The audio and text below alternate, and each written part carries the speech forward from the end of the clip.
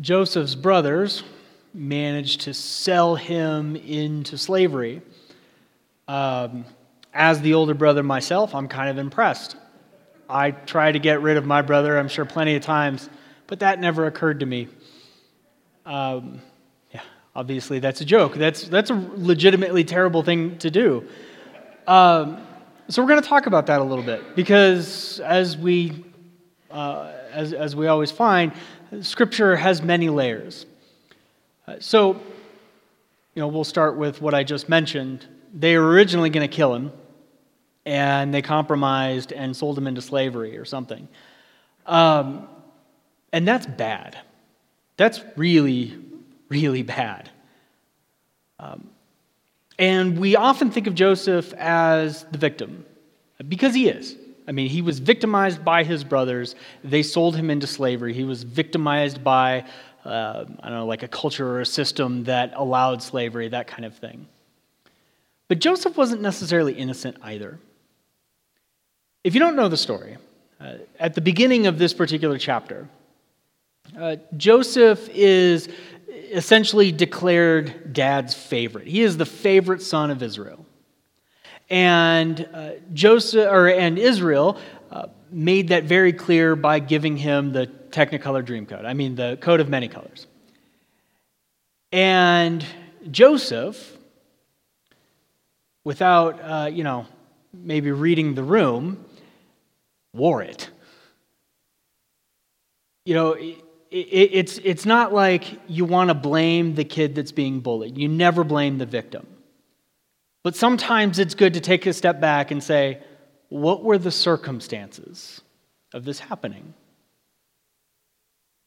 So we kind of want to say for a moment, hey, Joseph, what happened to you is obviously bad and undeserved, but maybe read the room. And then to make things a little worse for him anyway, he had some dreams. And as we'll see, or as we look at the story of Joseph, dreams are very important. They're kind of like one of the central themes. And his dream essentially revealed to him that his brothers would bow down to him as some kind of authority.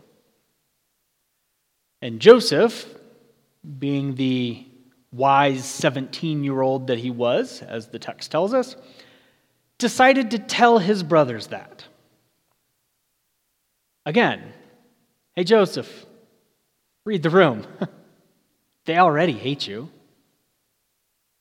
That doesn't, again, excuse what his brothers did to him.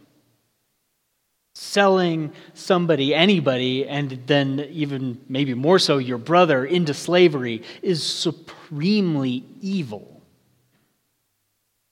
At the same time, Joseph was very provocative. He provoked. And I think that combination of things can tell us a lot about, human nature. Things are rarely ever clear cut. And so I kind of wonder at what Joseph was thinking. The text doesn't tell us, but what Joseph was thinking when he was at the bottom of that well, or he was shackled to a camel on his way to Egypt. Because when something happens to us, circumstances or whatever, there's kind of like a spectrum of ways that we can respond. On the one hand, on the far end of the spectrum, is the whole, it's everybody else's fault but mine.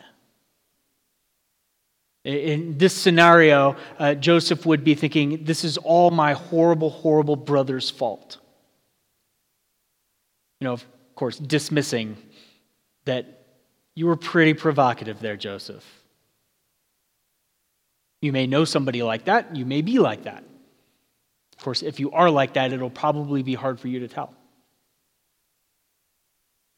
Other side of the spectrum is everything is my fault. This would be Joseph thinking, I 100% deserve what has just happened to me. That's not true either. But usually, I think we'll kind of lean one way or the other. And so it's probably worth just kind of asking yourself at some point, like, I wonder which direction I go. Because really neither is healthy and neither is true. Now, we have Joseph being provocative and paying for it dearly. On the one hand, in our first reading. In our second reading, we have Jesus. He is held up before a kangaroo court. He never stood a chance. This convening group of officials gathered solely for the purpose of convicting him. So what's about to happen to Jesus is extraordinarily unjust and unfair. He does not deserve it. And yet Jesus has been very provocative. Not like Joseph. I would say Joseph's actions were maybe a little more sinful. Jesus was being provocative because that was what he had to do. Now, if you look carefully at that reading, and I mean, we won't go back through it, but if you go back to it, you'll notice that the people pulling the strings are the high priest and the chief priests. They're the ones that really need to get Jesus killed. We're used to thinking of Jesus' enemies being like the Pharisees. And that's, I mean, yeah, a bunch of the Pharisees didn't like him, but that was more of an internal debate. However, the chief priests, the high priest especially, the people who managed the temple, realized pretty quick when Jesus got into Jerusalem that if this man is correct in terms of what he is teaching and what he is saying about himself, we are going to lose everything. And by that point, they had become very, very corrupt and actually very wealthy. It's a kind of an interesting but tragic story. And so they realized, like, this Galilean teacher needs to die. So Jesus was being provocative, but because he was telling the truth, as opposed to Joseph, who was being a younger brother. So think a little bit more, or let's think a little deeper about what's happening with Jesus, because it's worth kind of setting on here. I know based on like the sermon series, I was supposed to spend more time with Joseph, but I think this is kind of more interesting. As Jesus is before the high priest, who is actively trying to get people to lie under oath, so to speak, using his spiritual authority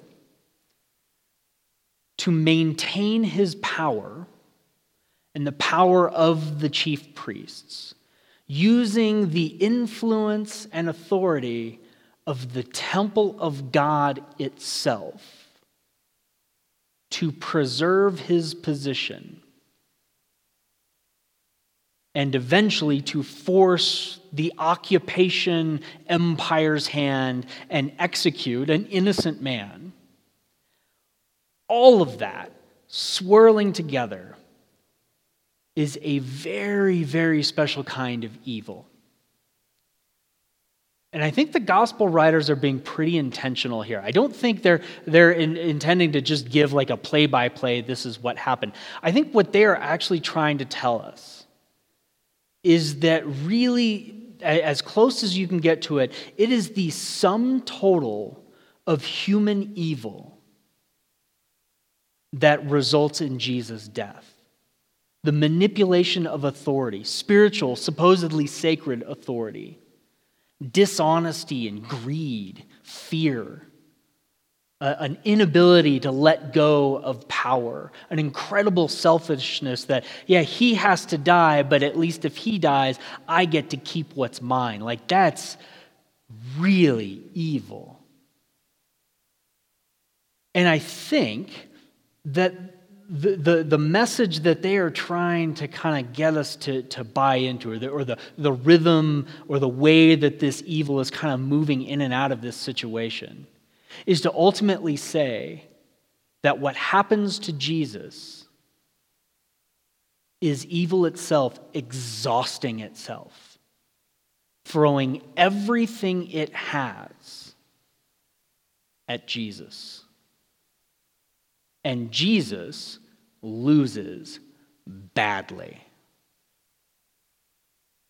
Just like Joseph as he is, handcuffed, or they probably didn't have handcuffs, tied to a camel or held under guard at a caravan or in a caravan on his way to Egypt.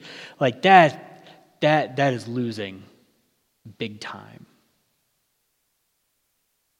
And I think the reason why that's significant for Jesus and will eventually be for Joseph is that if evil exhausts everything it has, it throws everything at him, including death itself, then when Jesus walks out of his tomb 3 days later on Easter Sunday, what left does evil have? Nothing. It can't actually make any claims over him anymore. As Paul the Apostle would later say, like, death is kind of it. That's the last thing that it has. And by losing badly, Jesus even defeated death.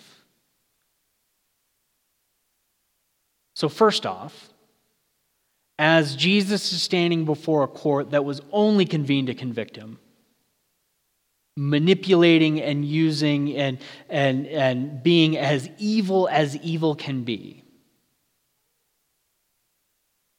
Jesus is about to transform suffering, transform even the meaning of death by evil exhausting itself and conquering it. So now we look to Joseph. And who knows, but I'm willing to bet that Joseph didn't have like this idea of the Messiah, many thousands of years later. But Joseph knew how to endure. This is not going to be his only setback. In fact, even worse, he's going to have these moments where he starts to gain some reputation and things start to turn around, and all of that is just going to be taken away from him. And he will go back to lower than when he started. That's hard. I don't know if you've known people who've learned how to suffer well. But usually there's a kind of strength there that comes from suffering well.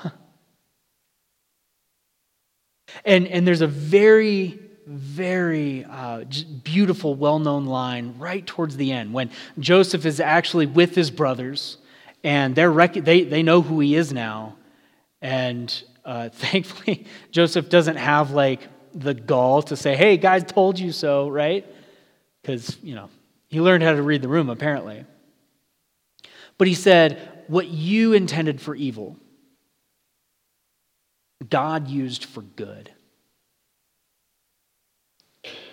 And as we take like these two stories and kind of hold them up next to each other, I think one very critical thing we can learn about the way of Jesus is that it is one of suffering redeemed and transformed. Not suffering ignored, not suffering kind of numbed, not suffering sort of like washed away with churchy language. But death transformed a life, horrible things done to Joseph in order to feed and rescue many, many, many people. The way of Jesus is about taking your pain, your suffering, and your struggle and transforming it, bringing about resurrection life into it. Amen.